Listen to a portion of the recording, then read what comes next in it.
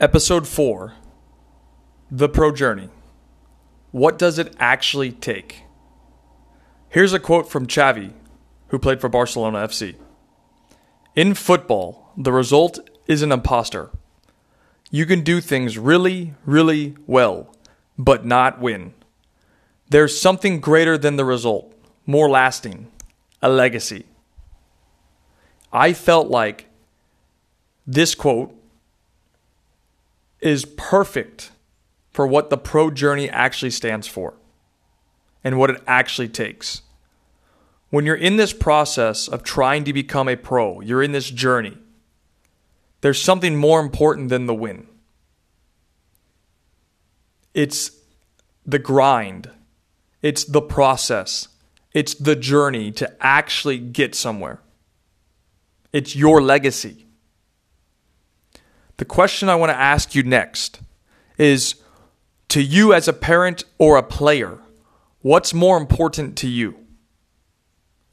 Winning State Cup at U15 or signing your first pro contract?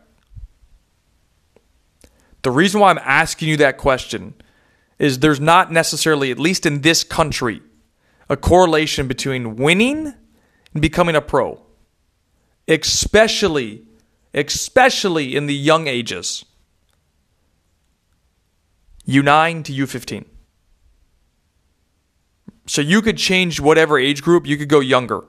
You could say, what's more important, winning the Figo Cup at 12 years old or going on to be a pro?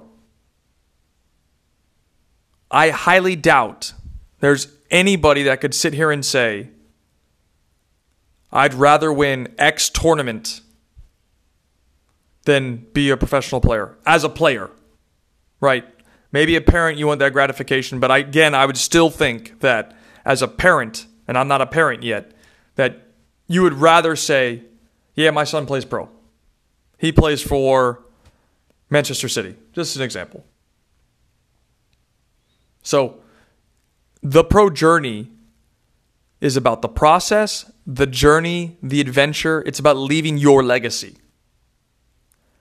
So, in the last episode, I brought you Nick's blueprint. And this episode, I'm going to dive into what it actually takes during this 10 years, or these next 10 years, whenever you're starting this process, this journey, what it actually takes. Let's get started. So, when we're talking about the pro journey, there's really 4 main categories that you have to be obsessed in. The first one is sacrifice. The question I have is, for a player, whose dream is it? Is it yours or is it your parents'? Who actually wants to be a pro? You need to understand this premise. If you're going to make it at whatever level, and I'll even throw college into this mix, if you're going to make it as a college player, it has to be your dream. You have to want it. You have to want to make it your legacy. The motivation can't come from an external factor like mom and dad. It has to come from you internally. Part 2, nutrition. What does your diet and hydration look like? So, for example, are you making the same mistakes I did as a kid because my parents didn't know? On average, I used to have a Slurpee a day. From 7-Eleven, the Slurpees. I used to have one a day on average as a young kid. My parents didn't teach me. They didn't know how detrimental soda or a frozen soda, for example, is for you. And that leads into the hydration part, right? What are you drinking? So I just gave you the example. I was drinking a Slurpee a day on average as a young kid. Had no idea. I had no idea frozen Coke was bad for you or Mountain Dew was bad for you. I was never educated in that premise. So you have to get the nutrition part right. You have to try and cut out junk food. You're going to have to cut out soda. Anything that's processed, you're going to have to cut out. If you think that sounds hard, this might not be for you. Because if you look at the top professionals in the world, in any sport, their diet is strict. They'll sacrifice eating French fries or ice cream or soda. What are you willing to give up? Comes back to the sacrifice part. What are you willing to give up to reach the next step? To reach the next level, to reach the highest level? And again, it comes down to hydration. What are you drinking? Are you drinking a lot of water? If you're not drinking a lot of water, that means you're drinking something else. Sodas, teas, juices. Not necessarily the best thing for you. Some maybe. Some juices can be good for you. But you have to be taking care of your body from a nutrition standpoint. This leads me to point 3, rest. Are you getting ample rest every night? Are you going to bed early and getting up early? So for example, going to bed at 9 o'clock, waking up at 7. Just using 2 numbers. Or are you staying up all night until 2 a.m. and getting up at 6 or getting up at 11? Right? You might still be getting your hours in if you're doing it the other way. But the early bird gets the worm. You need to be pushing yourself. Maybe you get an extra training session before school. Right? If you go to school, for example, at 8:30, you can get up at 6 o'clock and go train. I read a quote about Kobe Bryant, and he used to get up at 4:30 in the morning to practice. And he wouldn't leave until he scored 800 baskets. That's how serious his work ethic was. He sacrificed everything to make it, and it paid off in the end. So, part 4, supplemental training. And I touched on this in the last episode. Are you training on your own? Are you playing in pickup games? Are you going out and trying to find places to play? And are you getting advice from your coaches or people that you can trust for things that you can work on? For example, your strengths and weaknesses. You have to be doing those things. Now, I'm going to add into supplemental training. There's 3 more elements to this as a subtopic. Because if you're not doing these things, I wish you the best of luck. The first is you're going to watch pro games. If your goal is to be a pro, you're going to spend time and watch, for example, the Premier League every weekend. You're going to watch the Champions League on Tuesday, Thursday. You're going to make that a reality. You're going to make that happen. You're willing to give up, let's say, video game time, and you're trading that to learn more from the best players in the world. You're going to watch 3 to 5 games a week. And you're not just going to follow the ball. You're going to watch for specific players, like Kevin De Bruyne, like Mohamed Salah.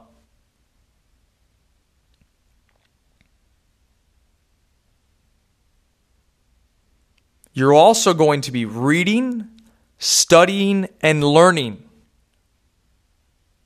For example, there are plenty of movies, plenty of books, plenty of TV type shows that are centered around the game.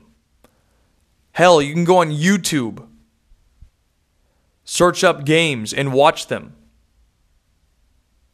For example, this past week, during this coronavirus, I've spent and gone back and watched games from the 2002 World Cup. And that tournament is where I fell in love with soccer. 2 games that I watched are Brazil versus England. That England team was one of my favorite ever. With like David Beckham, Paul Scholes, Steven Gerrard, Rio Ferdinand, Michael Owen. On the same side, that Brazil team, again, one of my favorites. Cafu, Roberto Carlos, Ronaldinho, Kaká was there, Ronaldo, Rivaldo. In that tournament, the United States men's national team performed very well. Made it to the quarterfinals. I rewatched the USA versus Germany game where they lost 1-0 in the quarterfinals. And in the first half, the United States was all over Germany. That tournament is where I truly fell in love with the game. I connected with something because I was watching games. I was studying the content. I was learning. I would spend time reading books. I still read soccer books today.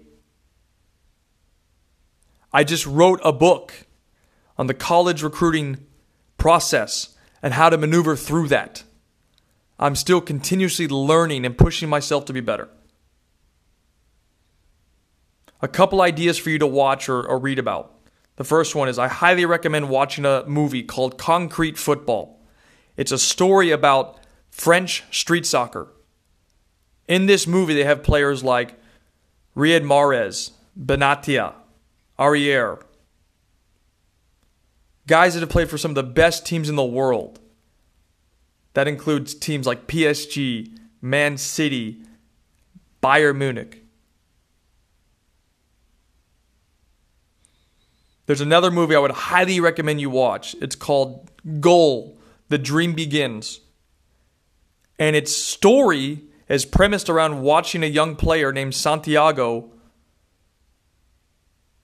work his way up into the pro level in Europe, in England first, and then gets an opportunity to go to Real Madrid. And it's a great story and provides a little bit of insight into how the industry actually works. You have to understand that this is an industry. It's a business. Things do need to go your way. Having any sort of insight will help you maneuver through that. And I'm sure there are plenty of books that you can read and learn from as a player. Even if you read, for example, David Beckham's autobiography, I'm sure there's something in there you could read to learn from. Or find a book on soccer tactics and start learning about the different positions. How many of you, or do you know, what your job is on the field and what position? As a parent, do you know that? Do you know what the goalkeeper needs to do? Do you know what the number 8, number 7, number 11, number 9, their roles are on the field? The last part of the supplemental training aspect is networking. The reason why networking is so important is 1, you never know who will be able to help you. And 2, you never know who's watching. So, when it comes to networking, are you willing to go meet new people and showcase your talent in front of them? And maybe it's through, for example, Instagram. Maybe it's through Facebook. Or maybe it's in person. But you have to be willing to go meet somebody and be open to meeting new people. Introducing yourself. Showing your story. Telling your story. Making sure you have a CV, which is a soccer resume, that highlights your soccer playing career. And I want to end you on the networking part with this. It doesn't matter if you're the best player in the world. If you don't showcase your talent in front of the right people, you won't be noticed. You won't be noticed. It's about who you know to get the job. It's about what you know to keep it. That's a quote from my college professor, Dr. Susan Foster. It's about who you know to get the job. It's about what you know to keep it. Now, I'm going to finish this up on and kind of break down, because this is, again, the episode about the pro journey. What does it actually take? There's 3 phases that need to kind of go in order for a player to reach the pinnacle of the sport. And I'm just summarizing this for you, so don't understand that there's more detail to this. Obviously, a lot more. The first is phase 1, individual development. The player needs to be developed before they can work in a team successfully. So what does that take? On a general scale, that's going to be improving individual technical skills, improving speed and agility and coordination, improving individual IQ, and obviously physical and mental abilities. And I've mentioned before, technique involves passing, dribbling, skills, receiving, shooting, and first touch. A lot of these things obviously can be developed in team practice and also on your own, as you learned in the last episode. So before a player can be successful in a team, individually they have to be very proficient. Phase 2 would be group development. This is working in, say, groups of like 2, 3, and 4. So once you understand the individual aspect, those 1v1 elements, then you start adding and collaborating in groups. Groups of 2, groups of 3, groups of 4. So those 2v1s, those 2v2s, those 3v2s, those really small-sided team concepts that allow you to develop both offensive and defensive principles on a small scale. Once you start getting those concepts tactically, then we can start talking about a team concept. Now, in this country, we have, at this moment, and I'm not a fan of this, by the way, and this will be another episode, but we have 7v7, 9v9, and 11v11.